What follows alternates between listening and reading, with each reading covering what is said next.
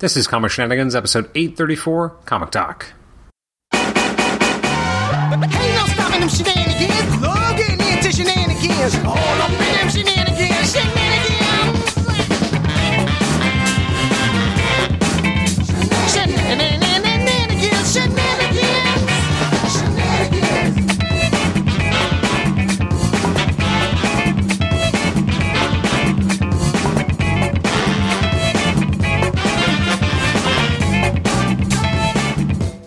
Welcome to the Comic Shenanigans podcast. I'm your host, Adam Chapman. This is episode 834. It's a bit of a comic talk episode, just a bit of a here and there episode, just for me to gab for 10, 15 minutes or so. Today's topic, I've been actually thinking about, I think I have to give credit to Eric Anthony of the Cave of Solitude podcast, because he had a recent episode with Kevin Boyd on, who, among many other things, besides being a comics aficionado, as are we all, but he's also been integrally involved with multiple different comic conventions and still is involved in comic conventions. And it made me kind of think about my own personal experience with comic conventions, and like when I first went, how do I feel about them, and I feel like in a lot of ways, I've always kind of been a weird comic book fan, and I guess it's because when I was younger, and I think I've alluded to this in the past, like I've, read a few comics when I was, very young, but for the most part, I didn't really get into comics and actually started following them and really enjoying them till I was maybe, I want to say like 12, 13 years old. And I feel like a lot of people, especially when I like interview people for the podcast, they typically get involved in comics much earlier. They start reading them when they're, 4 or 5 or 6. And I remember I had a few comics. My dad had a few, I think I mentioned before on the podcast, where I had a few Superman issues and maybe a couple Spider-Man issues, and I bought a few off the newsstand in 93. I would have been the year I turned 10. Or it might have been 94. I can't remember what year Maximum Carnage is now. But I was like, 9 or 10. But I wasn't really like reading comics. And that really didn't happen for me until Onslaught. Or just before it. I mean, and even then, I had read some of Age of Apocalypse when it was first coming out. I have these very vivid memories, which is something for me, because I have a condition called idiopathic hypersomnia, and I don't really have good memories anymore. Sorry, that makes it sound like I just have a sad life. I don't really process memories the same way anymore. I first came down with this condition about 13 years ago in 2007, and ever since then, my ability to process and create new memories is just not the same. I don't retain information in the same way. I'm constantly on a level of exhaustion, even with I have regular weekly acupuncture treatments to help kind of put it at bay. But my memory's just never been the same. But prior to that, I was really good at memorizing stuff generally. So I have this very vivid memory. And so the way my memories typically work is that if it happened before 2007, I probably have a pretty good sense of what it was like. If it happened after that, it's a little bit murkier. Or it's just gone. Who knows? But some things I do remember, like, my son being born, my wedding, I do remember the big things. Thank God. I think I'd be in a lot more trouble. I'm sure I'll always remember that feeling when I hoisted my, PS5 above, and took a picture with how excited I was to get my PS5. I'm sure that I will be excited about. I just got one this past week, so that's why it's on my mind. Anyways, going back to, I remember being in grade 5 or 6 or something and reading Age of the Apocalypse issues outside in the grass with, like, my buddies, and we had like the entire class got to like stay outside and just read at one point instead of being inside. And once you did your work, you could read comics. And I remember reading some of the Age of Apocalypse issues. I only had a couple when I was younger. I had Astonishing X-Men #1 and #4. I had Amazing X-Men #1. I think that's it. I didn't have the 4th issue of that either. I'm trying to remember what else did I have. I had Weapon X #2, Factor X #3, like kind of a weird higgledy-piggledy stuff. But I didn't really get into comics until later. So I didn't really start reading comics on a regular basis till, as I said, it was more like the Onslaught period, and I was reading Uncanny X-Men and X-Men, and those were my books. And then I didn't read Spider-Man until, I guess it was later that year, actually. It was later 1996, because the Clone Saga had just ended. It was literally the first issue of Amazing Spider-Man after that, just by accident, issue 419. And I remember, I'm pretty sure someone gave it to me, and then I got 420 when I was in the hospital. I had a head injury, and so I got it then. And then I just started reading Amazing Spider-Man and buying it on every month, and I've continued to this day. I've given up at sometimes on X-Men books, but I've never given up on Spider-Man, although sometimes I want to. But it's just been different. I just have a different relationship with the character. It wasn't what got me into comics, but I would say it's what kept me in comics. Anyways, what does all this matter? Oh, so comic conventions. So I remember going to the Canadian National Comic Book Expo, which is, I believe, what Fan Expo what eventually morphed into Fan Expo. This would have been, I think, the second annual or something. It was in the late 90s. And I really liked conventions at the beginning because I remember going through Wizard magazine, trying to find out the books I was going to try and buy, if I can find them for a decent price based on their book value. Such stupid nonsense. But I remember spending so much time going through and figuring out what I was going to prioritize, what books I was going to look for, and what price I was comfortable with. And I remember being able to get into the convention for less than $5, and I literally went to a convention with $20, and so I had $5 to get in, and then the rest was just for comics. And I think I spent $7 or $10, and I think I got the Wedding of Spider-Man and some cool and some What If issues I really liked, and still have to this day. So that was a very visceral memory. And I remember, I guess it would have been around this time. It would have been around 98 or 99. I remember going, it had to have been after the relaunch of the Spider-Man books by John Byrne, because I remember Michael Ringo was there, and he was signing issues of a lot of things, but for me, I had 2 issues of Sensational Spider-Man that I had him sign.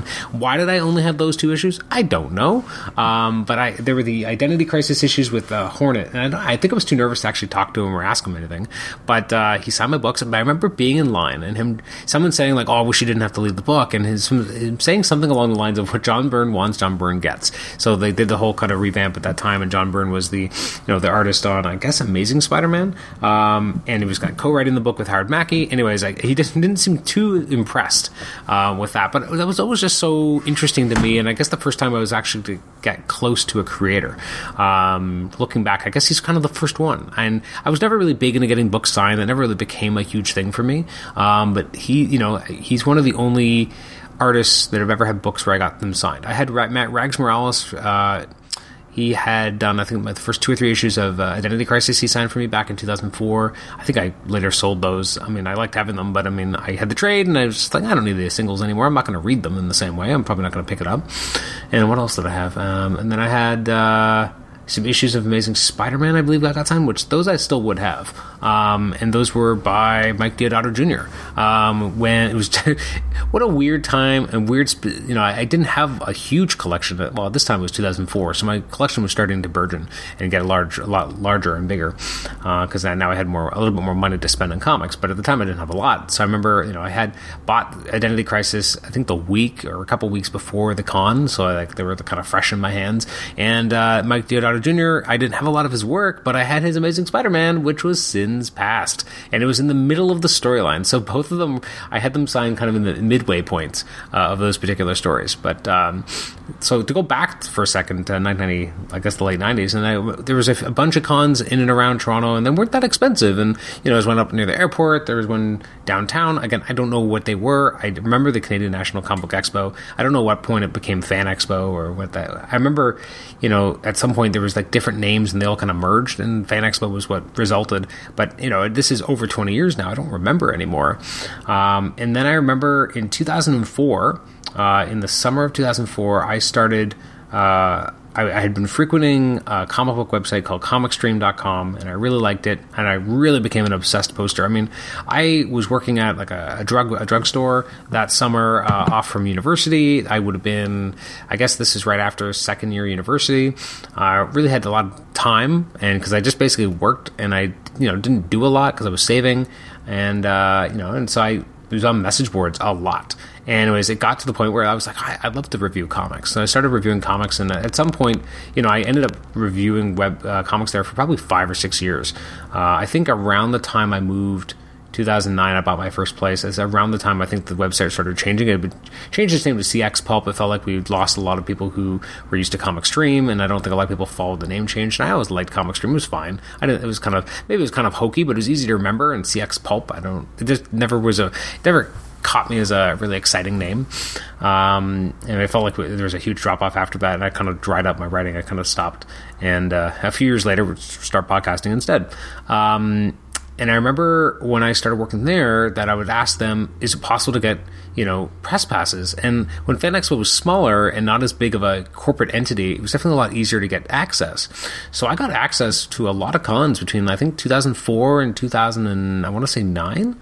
And I think 2009 for a long time would have been, like, that was one of the last cons I went to. I remember I went in 2008. It was a big one because my wife and I had been together maybe a month. Not even maybe. We got together July 28th, and Fan Expo was always at the end of August, so it was like about a month, and she went to a con with me, and I think Dan DiDio said something about a shirt or a pin that she had, and so she was always like, oh, I know Dan DiDio, and so I always kind of remember that, but that was probably the last time I got a press pass for many, many years, and then it was almost impossible, and I didn't really care. So over the time, why has my relationship to conventions changed? Well, I think part of it's that in Toronto, we have access to Fan Expo, and so it's huge. It's like if you lived in San Diego, you're only going to go to one con, it's San Diego Con, or San Diego Comic Con, I should say.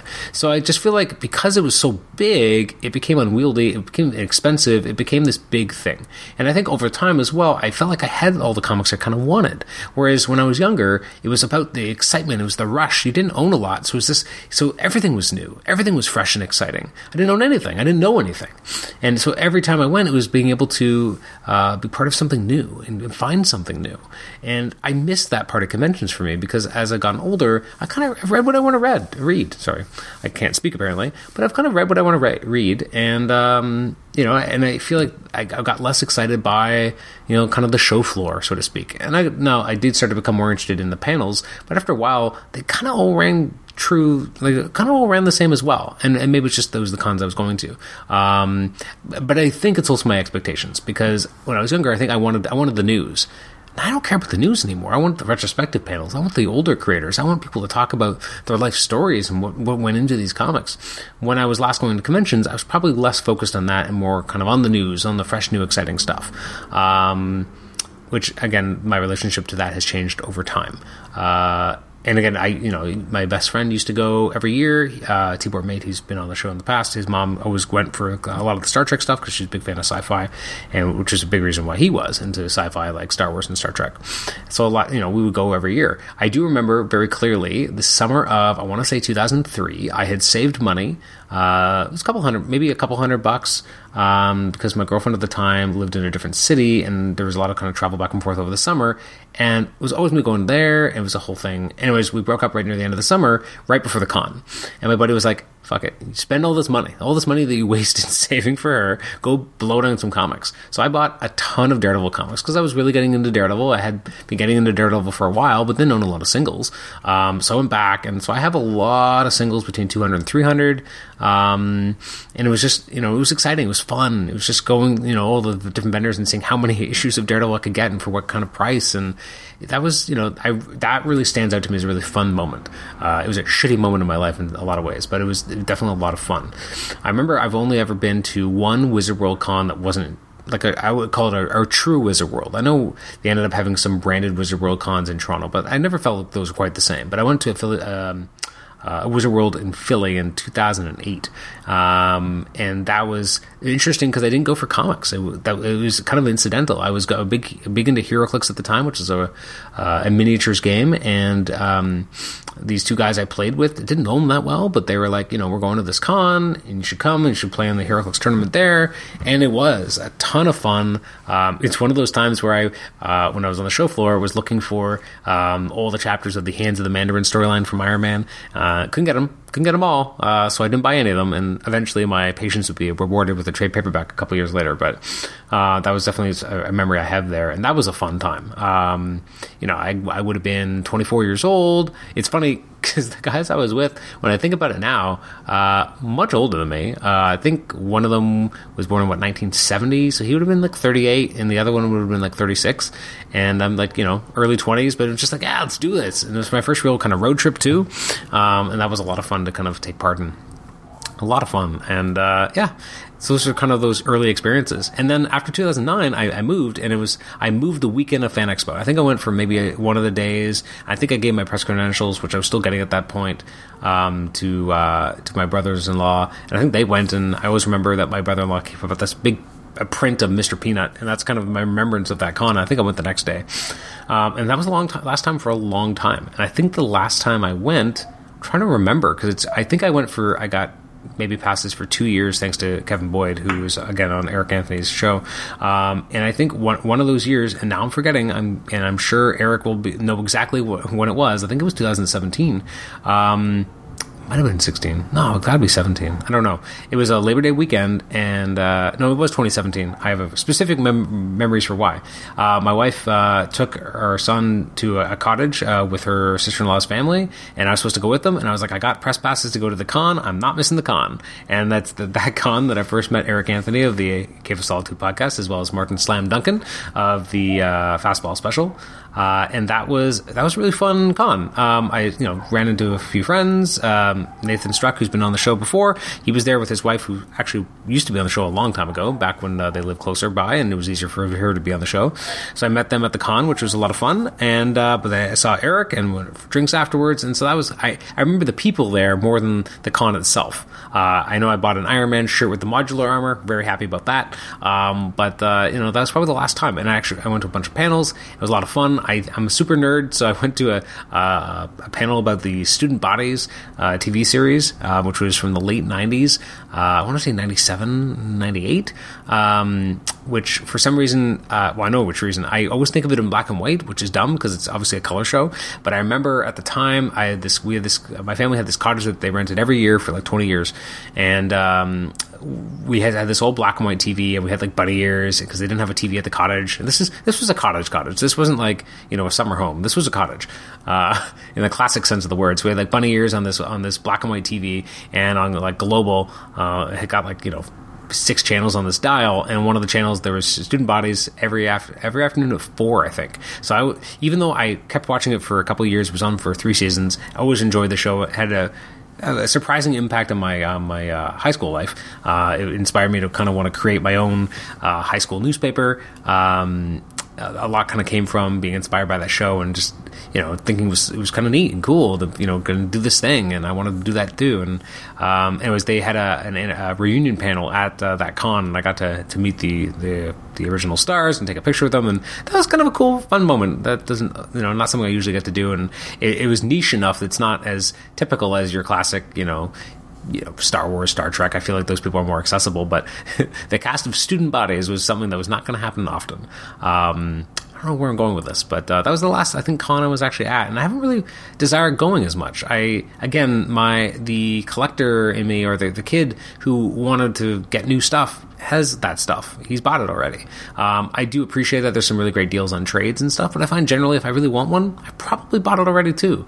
As you get older, I find, generally speaking, my wife kind of laments that at Christmas and birthdays, it's hard sometimes to buy me stuff, because if I really want it, I probably bought it already. Now, I think part of that growing up was just that if I wanted to buy something, I needed to buy it myself. If I wanted to buy comics, my parents weren't going to buy me comic books once I was like 15 or something. They were like, no, we don't really appreciate this hobby. Maybe if you're a child, we would buy you a comic, but they weren't really supportive of comics and that kind of stuff. So if I wanted it, I got to buy it my own. So a lot of stuff I've just kind of been used to always having to do that. So it's been interesting.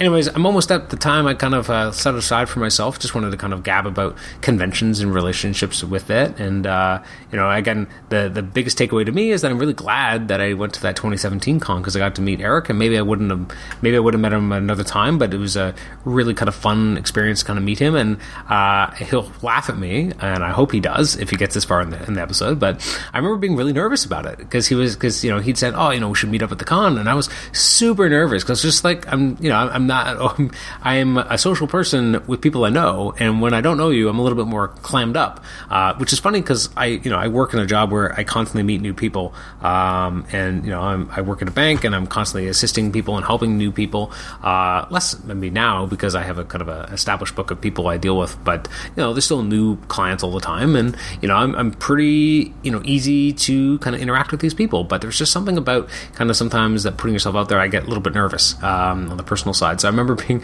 more nervous than I ever should have been. And Eric is such a standout guy and a super nice person. And I'm so glad that I think he originally reached out to me on Facebook or something. And then we eventually, met at that con. But I'm so glad he did, because he's been a great friend and a great supporter of the show. And I've loved being on his show. And it's such a wonderful gift. I feel like that con and podcasting and that con have given me a really good friendship, and I'm really appreciative for that. But yeah, that was I think the last time I was actually at a con. And do I sometimes miss it? Yeah. But I feel like these days, more of those panels kind of, expand into other places. And I think the big thing too is that kind of that personal connection with creators and being able to hear them tell their stories. There's a lot of podcasts that do that now, where you actually get these creators. Word Balloon's a big one where, he has everyone on. And so if you really want to hear, the more kind of intimate setting, you get it there, and I really enjoyed that. And I think that had started to become more important to me as to what to go to a con for, and now podcasting has kind of been a way to express that. And to be honest, like, my own podcast has been a way for me to express that. I'm able to connect with people that probably wouldn't maybe they would never come to Toronto for a con, but I'm able to chat with them on the podcast and kind of delve into that. So it's interesting how these expectations change. I think if I was in a smaller community that had a pure comics convention where it wasn't about, crazy over the top, like Fan Expo is almost too much of everything. And it feels like sometimes comics are marginalized. But if it was just a pure comic, like I wanted to go to Terrificon because I felt like that was a pure comics panel, comics convention. It was about the comics and the love of comics, and the panels reflected that, and the talent reflected that. And being able to see all those people in one spot felt amazing. I just haven't been able to get there. So eventually, hopefully, if cons kind of come back, I hope to someday. But yeah. That's today's episode. I just want to kind of gab about conventions and kind of my relationship to them and how that changed over time. And I think I got coddled over the years by having press passes for as long as I did. And that, I started not realizing how expensive it was getting to go to something like Fan Expo. And it got to the point where it was like $45, $50 a day. It's just harder to justify that. And again, if I was a kid, I don't think I would ever be able to go. Because I was that kid with $5. I had $20. I couldn't even get in the door now.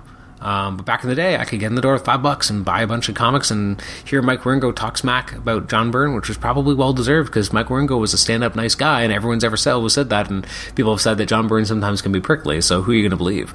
But anyways, thank you for listening to this episode. I apologize for the rambling nature of it. I just wanted to kind of gab today. You can always email me at comicshenanigans@gmail.com, rate the show on iTunes, subscribe to us on iTunes. You can also listen to us on Stitcher.